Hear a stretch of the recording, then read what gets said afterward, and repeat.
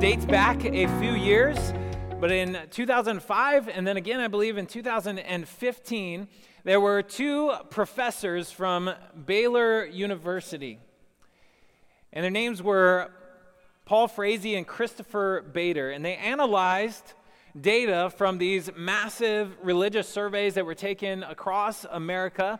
And after they analyzed that data, then they also combined that with their own in-depth personal interviews that they conducted with people. And they came up with something called the God test. You see, surveys at that time said that 95% of Americans believed in God. But we just didn't really agree on what that God was like. And so Frazee and Bader, they talk about this in a book that they wrote. The book is called America's Four Gods: What We Say About God and What That Says About Us. And they came up with these four types of God that people believe in. The first type is authoritative. A God who is engaged in the world, but he's judgmental. Then the next type was benevolent. He loves and he helps us in spite of our failures. The critical God, who catalogs our sins and our wrongdoings, but doesn't punish them, at least not in this life. And then finally, the fourth type of God was the distant God. A God who stands far off from what he has created. And they provided statistics on, how percentages of how many people believed in these different types of God. Interesting facts about how the regions in our country leaned predominantly towards one or more of these. But what about you? What type of God do you believe in? What type of God do you worship? And maybe it's a little bit unfair to just boil it all down to one descriptor of God, but if you had to choose one of these, which one would you choose? Or if you wanted to use different terms, what would you say? The faithful God? The compassionate God, the loving God? Or would you say the stingy God? The cheap God? Have you experienced God's generosity? Now, maybe you have never actually come out and verbally said that God is cheap or that God is stingy, but have the other things that you have said implied the very same thing? Have your actions implied that that's the way that you feel about God? Do you sometimes get frustrated because you feel like God is withholding things from you? Do you complain? What would the people who are around you, what would they say about your attitude and what it implies about the God which you worship and the God in which you believe? What are the things that you wish for, that you want, that you feel are missing in your life? And do you live with an attitude of gratitude or with something else? Do you have a mentality that seems to be, I have not, because you're constantly cataloging all the things that are missing from your life, all the things that you need that aren't there? Or do you have an attitude that says, I have it all?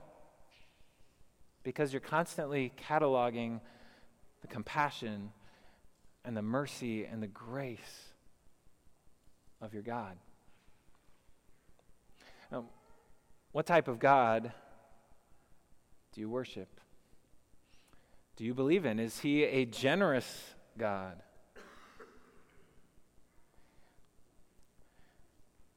This series that we're beginning today, it's all about generosity, experiencing generosity in our own lives. And so we're going to talk about your generosity. We're going to talk about how you can be generous with your treasures, the things that you have, your wealth, your possessions, your money. And we're going to talk about how you can be generous with your time that's available to you. There are other resources you have, your talents with which God has blessed you. But before we get to that, before we can even start talking about any of that, we have to start here. We have to start with this base. What you believe about your God. And what you know and understand. Do you believe that he is a generous God? And what you believe about God can completely change your perspective on this world. How many of you here, listening, watching, sitting in the room with me today, how many of you want to be happy? Right? How many of you want to have less stress in your life? Right? Could a stewardship series at church actually make you more happy and less stressful? I think it could. I think it could because I think it could open your eyes to see the generosity of your God. And that when you see the generosity of your God, it can change your life. And so I want to change your mentality. I want to change your view of God. And now I suppose that I could change your mentality, and whether you have a mentality of have not or I have it all, I could change that by slapping you in the face with some of these memes. My diamond earrings keep scratching my iPhone. No place to put my leftovers, too much food in the fridge. How about this one? Asked for no whipped cream on my tall Starbucks order, and they gave me a grande with extra whipped cream. Someone didn't refill the Brita pitcher, and now I have to wait 30 seconds for water. But I don't want to slap you in the face today. I want to use God's word to encourage you. I want to use God's word to share with you how generous your God is. And I want to open your eyes to see the open hand of God, because you do have a generous God. And so rather than using the sarcasm of the internet to shift your mentality and change your focus, my prayer today is that the Word of God and the truth of God's Word is going to help us to shift our focus from the little that I don't have to the much that I do, the plenty that your generous God has given you. And King David, in Psalm 145, he lays out the generosity of our God. He first of all starts and he begins by just praising and worshiping God for his greatness, how grand and marvelous and glorious he is. And then he says this. He says, your kingdom is an everlasting kingdom, and your dominion endures through all generations. God's kingdom will never be destroyed. It will never fade away. It endures. It lasts throughout generations. And in this world, so much changes, right? So much changes from generation to generation. Political ideals and leaders, machinery and technology, human ingenuity at work, the popularity of different things, the opinions that we have on morality, the best places to live, the best places to work, climate, clothing, styles. High school boys want to wear short shorts right now. I just don't get it. I don't understand. Everything changes. It all shifts. It all changes. But not God. No, because we live in this world that constantly changes, constantly shifts, we crave consistency, we crave dependability, and God is consistent. God is dependable. And he is especially dependable in his provision. The way in which he provides for us, the way in which he provides for his creation. Every single day, God causes the sun to rise. Every single day, God allows plants to grow, to blossom, to bear fruit, to provide us food.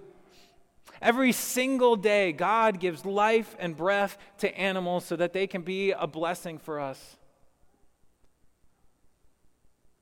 And God is so generous that every single day, he provides enough oxygen for you to breathe. And he does that for 8 billion people all at once.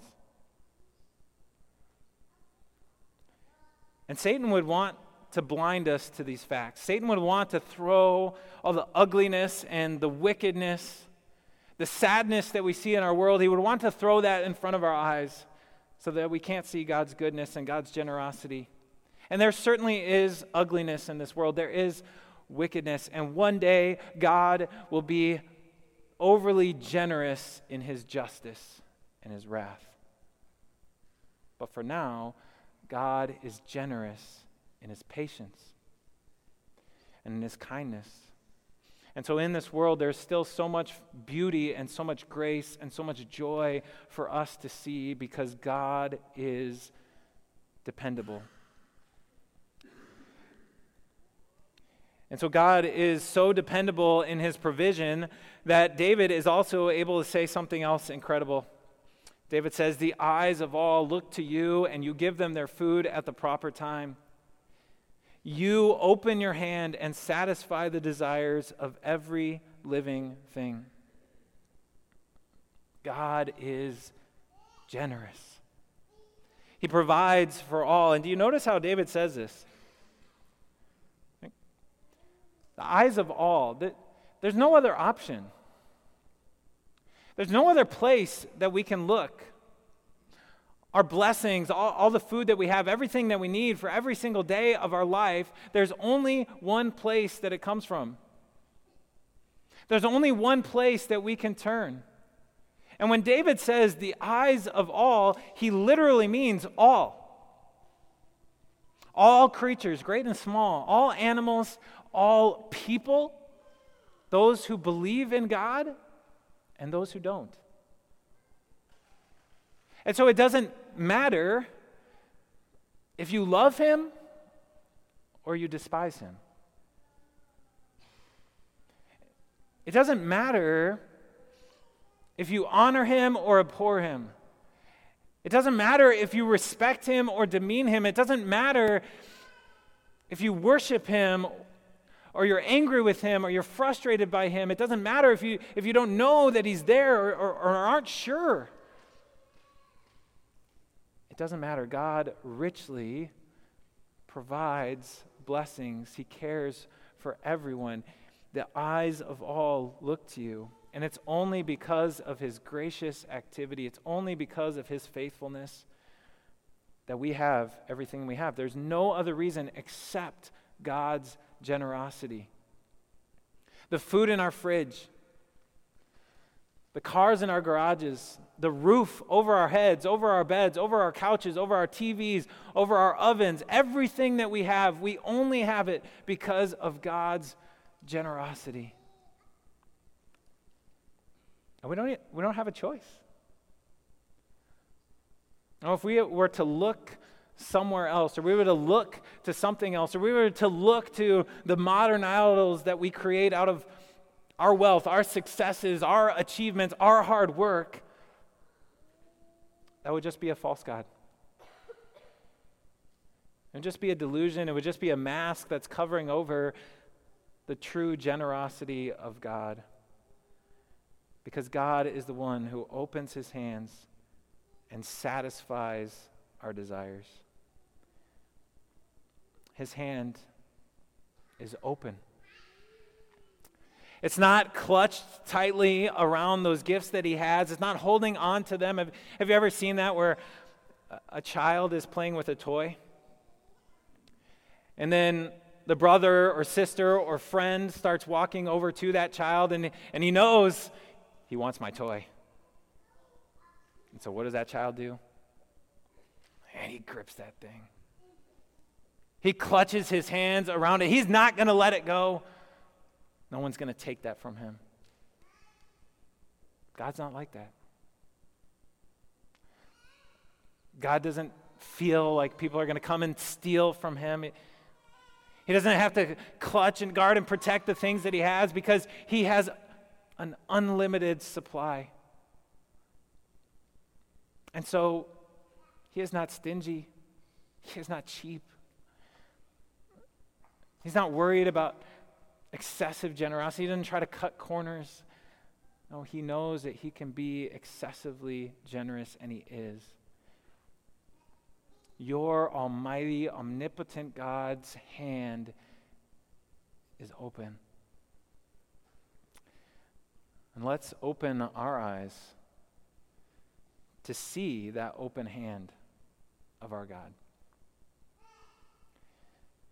His hand is open to satisfy our desires. But we want to open our eyes to God's generosity because generosity is not just in material blessings. You can be generous with things like your time and your patience and your attention. And so God's hand was not only open in his material and physical blessings, but he was also had an open hand with what is far more important. And so David describes God again when he says, "The Lord is righteous in all his ways, faithful in all he does. The Lord is near to all who call on him, to all who call on him in truth. He fulfills the desires of those who fear him. He hears their cry, and he saves them." What type of God do you worship? What type of God do you believe in? He is a God who did not hold his hands tightly over his gifts and blessings, the joys of heaven. He didn't clutch that tightly to his chest. He didn't keep his hands clutched around his one and only Son, but he gave him freely for us all. He sent Jesus. He opened up his hands. And Jesus too opened up his hands. He opened up his hands to be pierced by iron, to be nailed to a tree. He opened up his hands to shed the blood of sacrifice and atonement that would bring us back with God, that would forgive us of all of our sins. Jesus opened up his hands to save us, to be generous as he gives us salvation and peace and hope, to be generous as he gives to us the promise that we will know happiness and contentment for eternity in the halls of heaven. That's the God that you worship. That's the God who promises to care for you each and every day, to provide for you. That's the God whose hands are open to give you blessings. That's the generous God that you know. The God who will guard and protect you, the God who will grant you successes in your life, the God who spreads a table before you. That's the God who will meet all your needs. And so what if we focused on his generosity? What would happen if we daily took note of the multifaceted generosity of God? I want to challenge you. I want to challenge you over the next 3 weeks to do something. That every day when you wake up, I want you to think of 3 things. 3 blessings from God's hand that you will experience in that day. And those blessings, they can be great or small. They can be green grass, blue sky, sunshine. or they can be major things, your family, your spouse. To pick out the 3 things that will show to you God's generosity to you on that day. And write them down. Or tell your spouse. And tell your children. Verbalize them. And if we do that little experiment over the next 3 weeks, what will we discover? Will we discover the same thing that King David discovered, the overwhelming generosity of our God? I pray that we do. I pray that we will. And I'm confident we will. What type of God do you worship?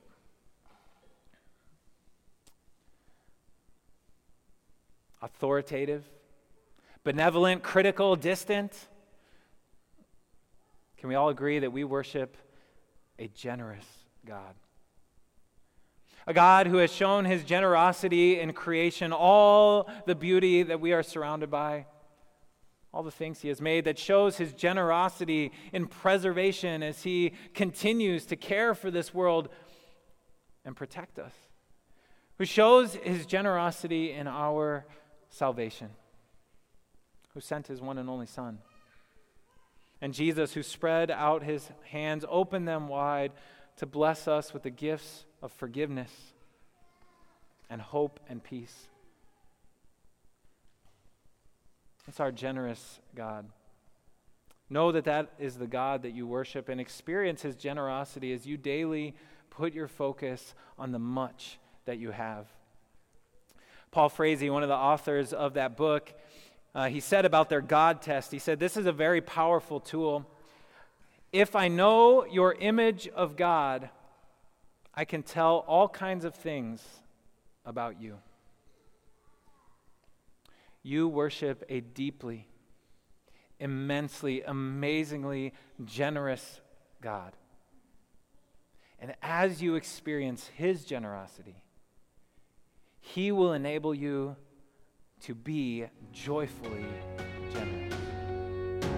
Amen?